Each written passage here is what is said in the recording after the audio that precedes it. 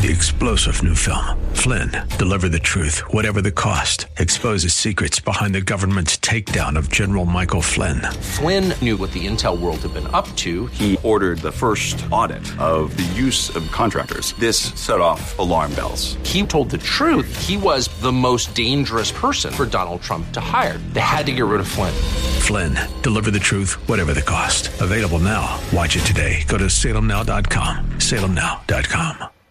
There's a message true and glad for the sinful and the sad. Ring it out, ring it out, ring it out, ring it out. It will give them courage new. It will help them to be true. Ring it out, ring it out, ring it out, ring it out. Good afternoon, folks, and welcome back to another episode of Redeeming the Time. I'm your host, Chris Macy, and I'm the minister here with the North Valley Church of Christ. Now, today we're joined here by my cell phone with Sage Bridges.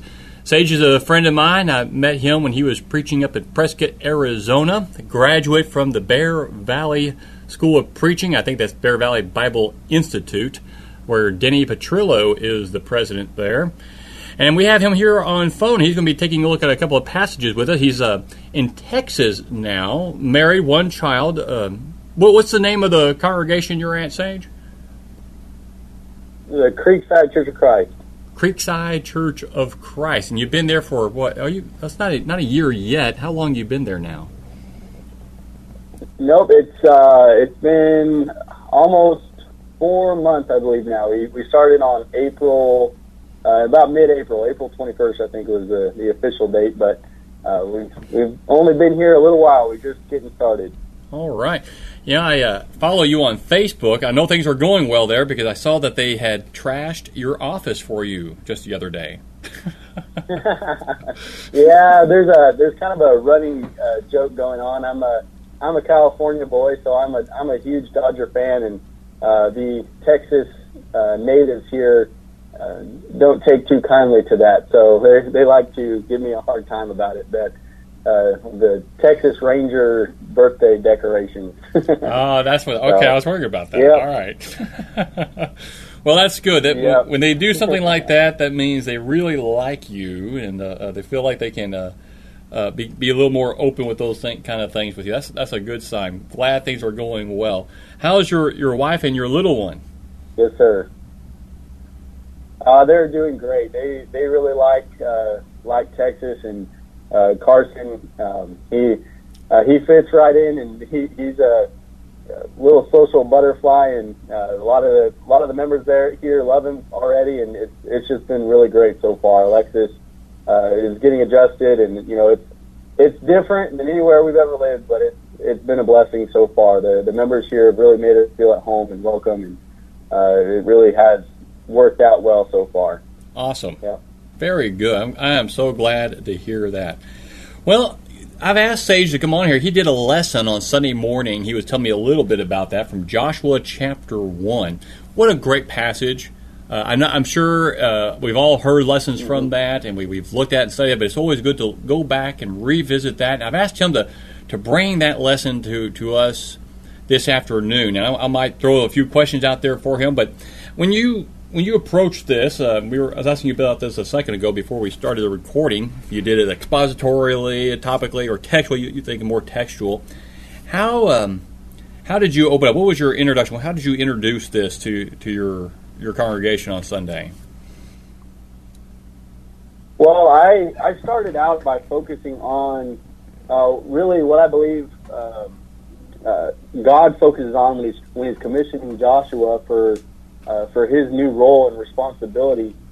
And I really started out by talking about, our fears. If you look at the commission of Joshua, you see throughout the commission itself, God repeatedly reminding Joshua to be strong and courageous and things of that nature, and to not be frightened or afraid. And he sort of seems to repeat that. And really the only reason why God would do that is because Joshua would probably be at this point in time in a really frightening situation. So I really wanted to start out this lesson by talking about, some fears that we experience, because even though in this culture we have different fears, And maybe we aren't as familiar with some of the kind of fears that Joshua would have been facing. That doesn't necessarily mean that we wouldn't have fears of our own. For example, we seem to have an increasing amount of individuals who are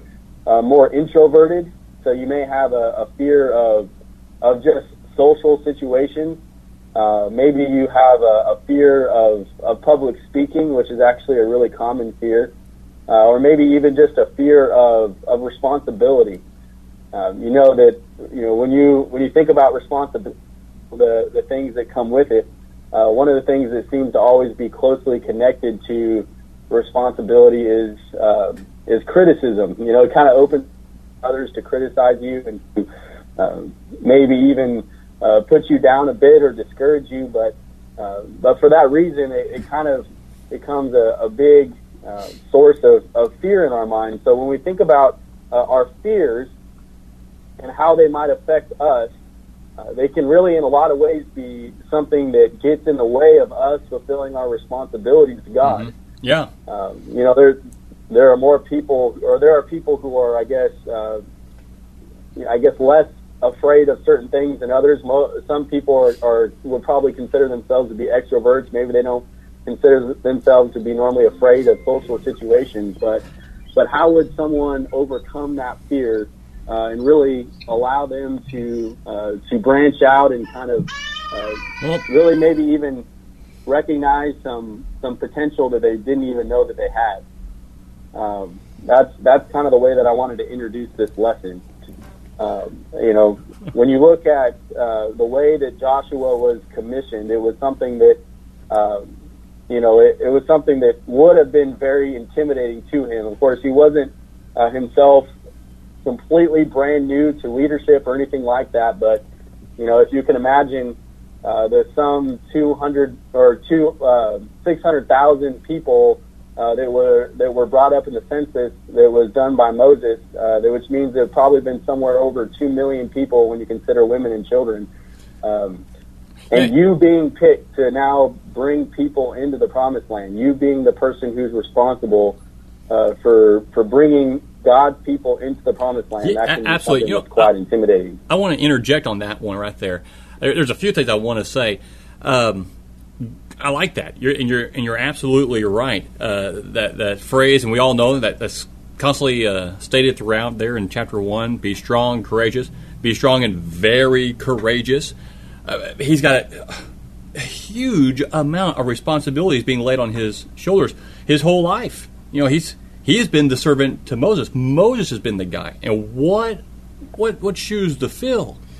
And not only that, but to top it all off, right before Moses was gone, God had Moses teach Israel this song there in chapter 33 of Deuteronomy, right before he died.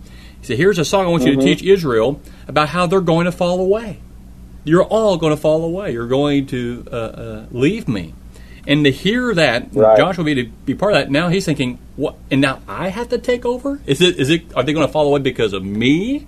Am I going to be I can see all these things popping up in his mind, wondering, am I the right guy?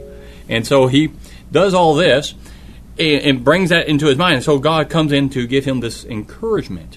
And that phrase, be strong and courageous, that's the same phrase that God told Joshua in Deuteronomy, that Moses tells Joshua in Deuteronomy, that God tells him here, and then Joshua's going to take that phrase and tell it to Israel as they're working through the Promised Land.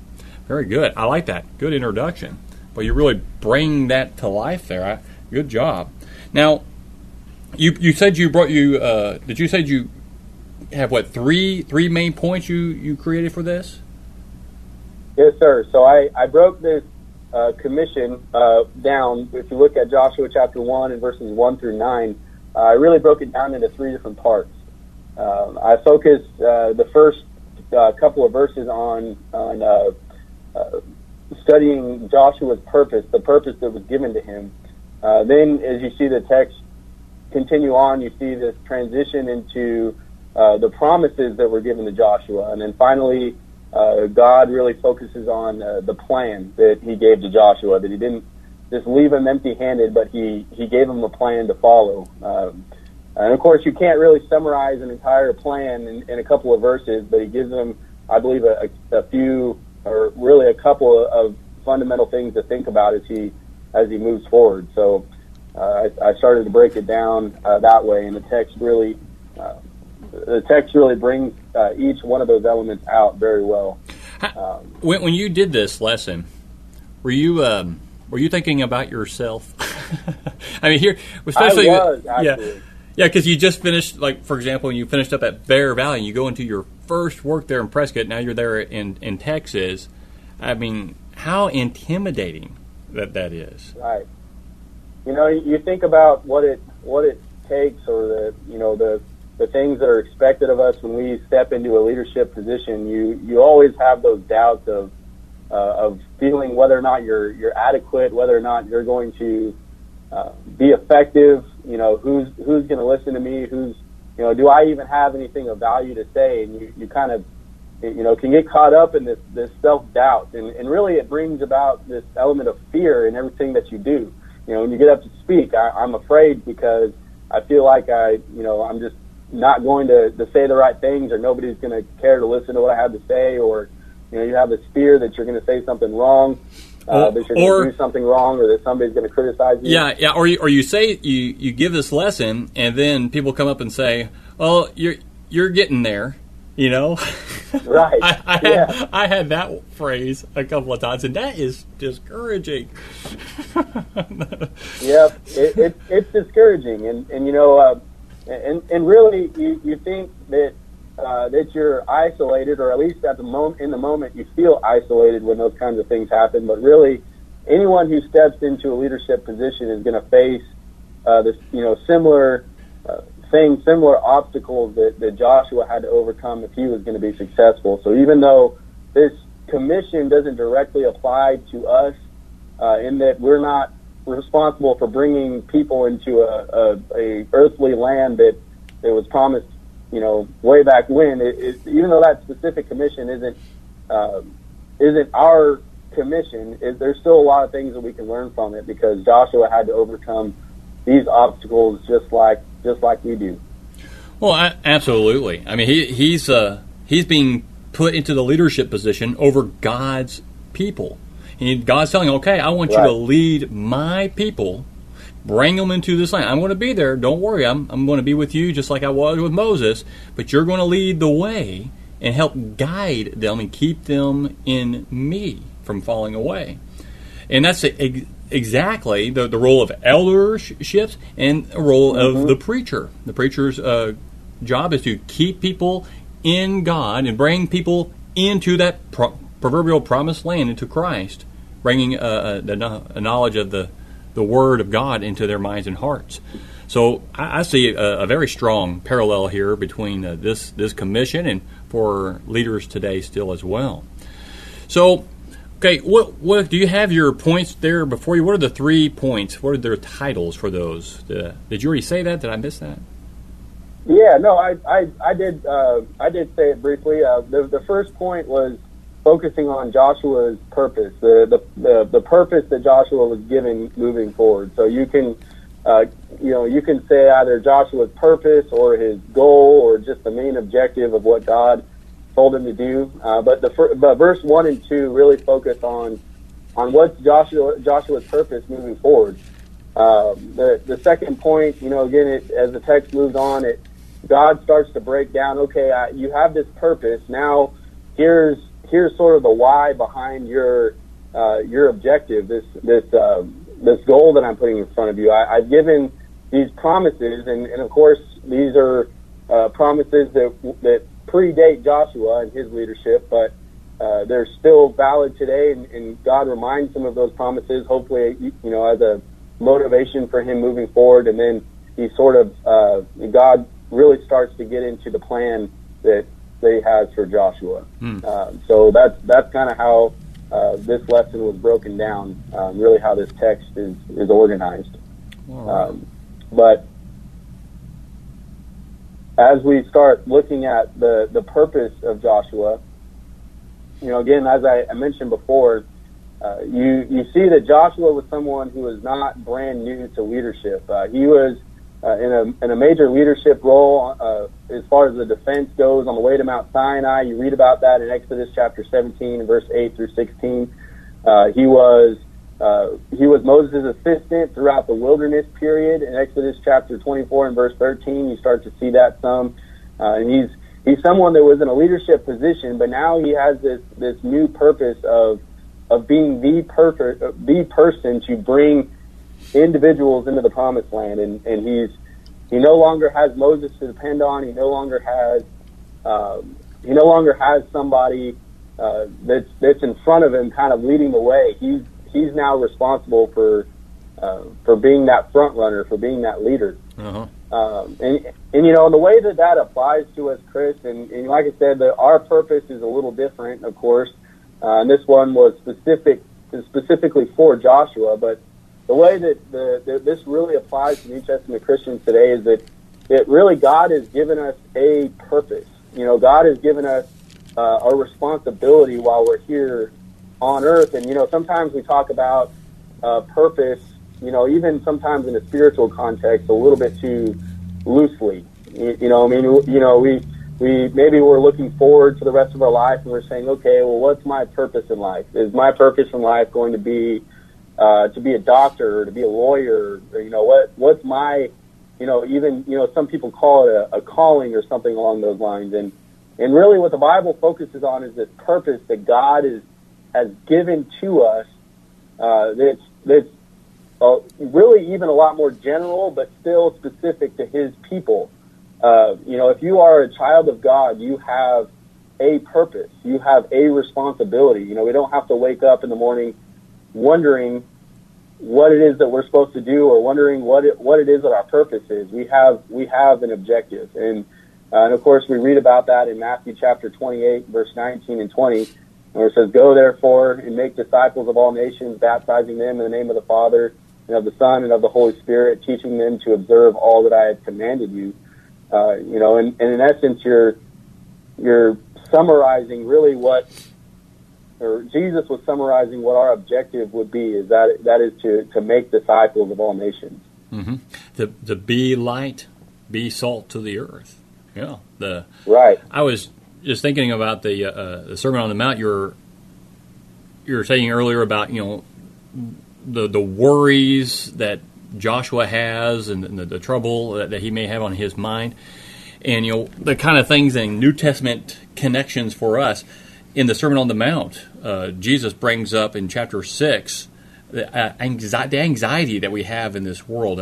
I use the New American Standard Bible, and they always put titles, on certain sections, and they have this title on that section, Matthew 6:25, "The Cure for Anxiety," but it's not a cure.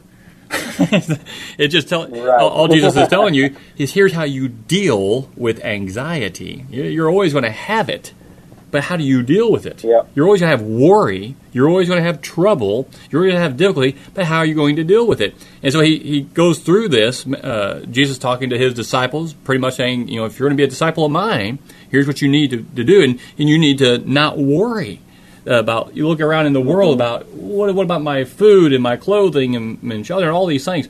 God knows you need these things, and he will make sure you have it.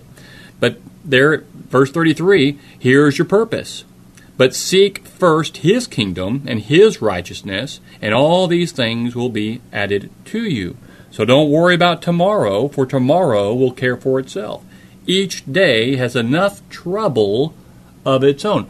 And man, how true that is for us today. There are so many things out there that are on us, and we are so worried about the political climate, the upheaval, the division going on in our country, and the things going on in the world with Iran and China and Russia, all these things. And these worries, they distract us from what's more important.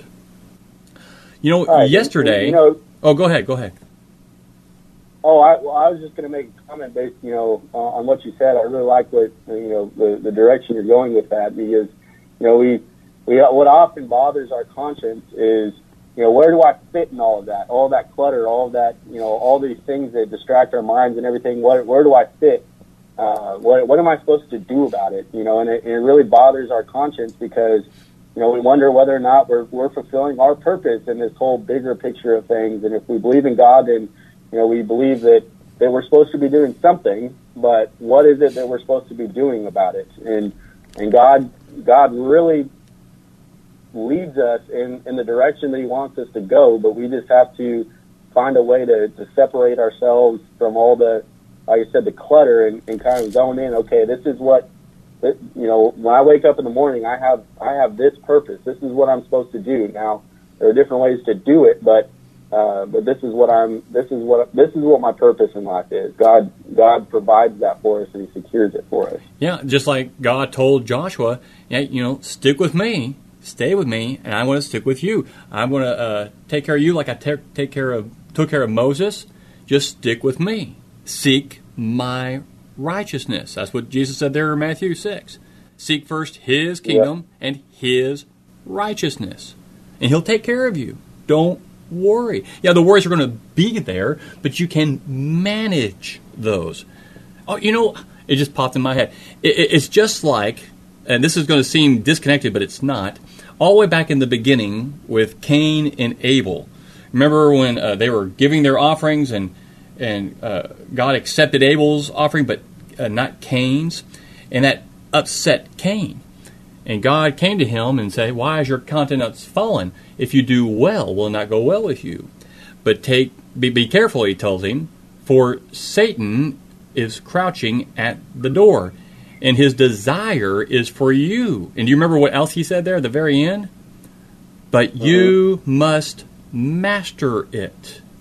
And what we sometimes miss there is, when God said you must master sin, he's saying that sin, that problem, that anger issue you got, Cain, that's always going to be there with you. You're going to have to figure out how to manage that and take control of it. Don't let it control you, your emotions there. Mm-hmm. Same thing here in Matthew 6:25 and following.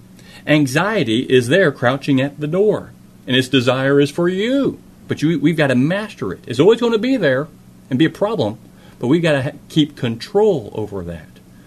Like for me today, it used to be when I would get angry as a young person, I kind of blow up. It'd take complete control of me. But now I have master over that, and I'll just take a deep breath and I'll be angry, but I can be very calm in my anger because I mastered it. And I have control over that anger. And the same thing with you can put anything into that situation. And I think that's what God was dealing with Joshua there in chapter 1. Jesus is talking about his disciples about anxiety here. And we see example all throughout the New Testament and the Old of that very same thing. And in all things, be strong, very courageous, and seek God first. Inquire of him, pray to him, turn to his word, whatever it might be.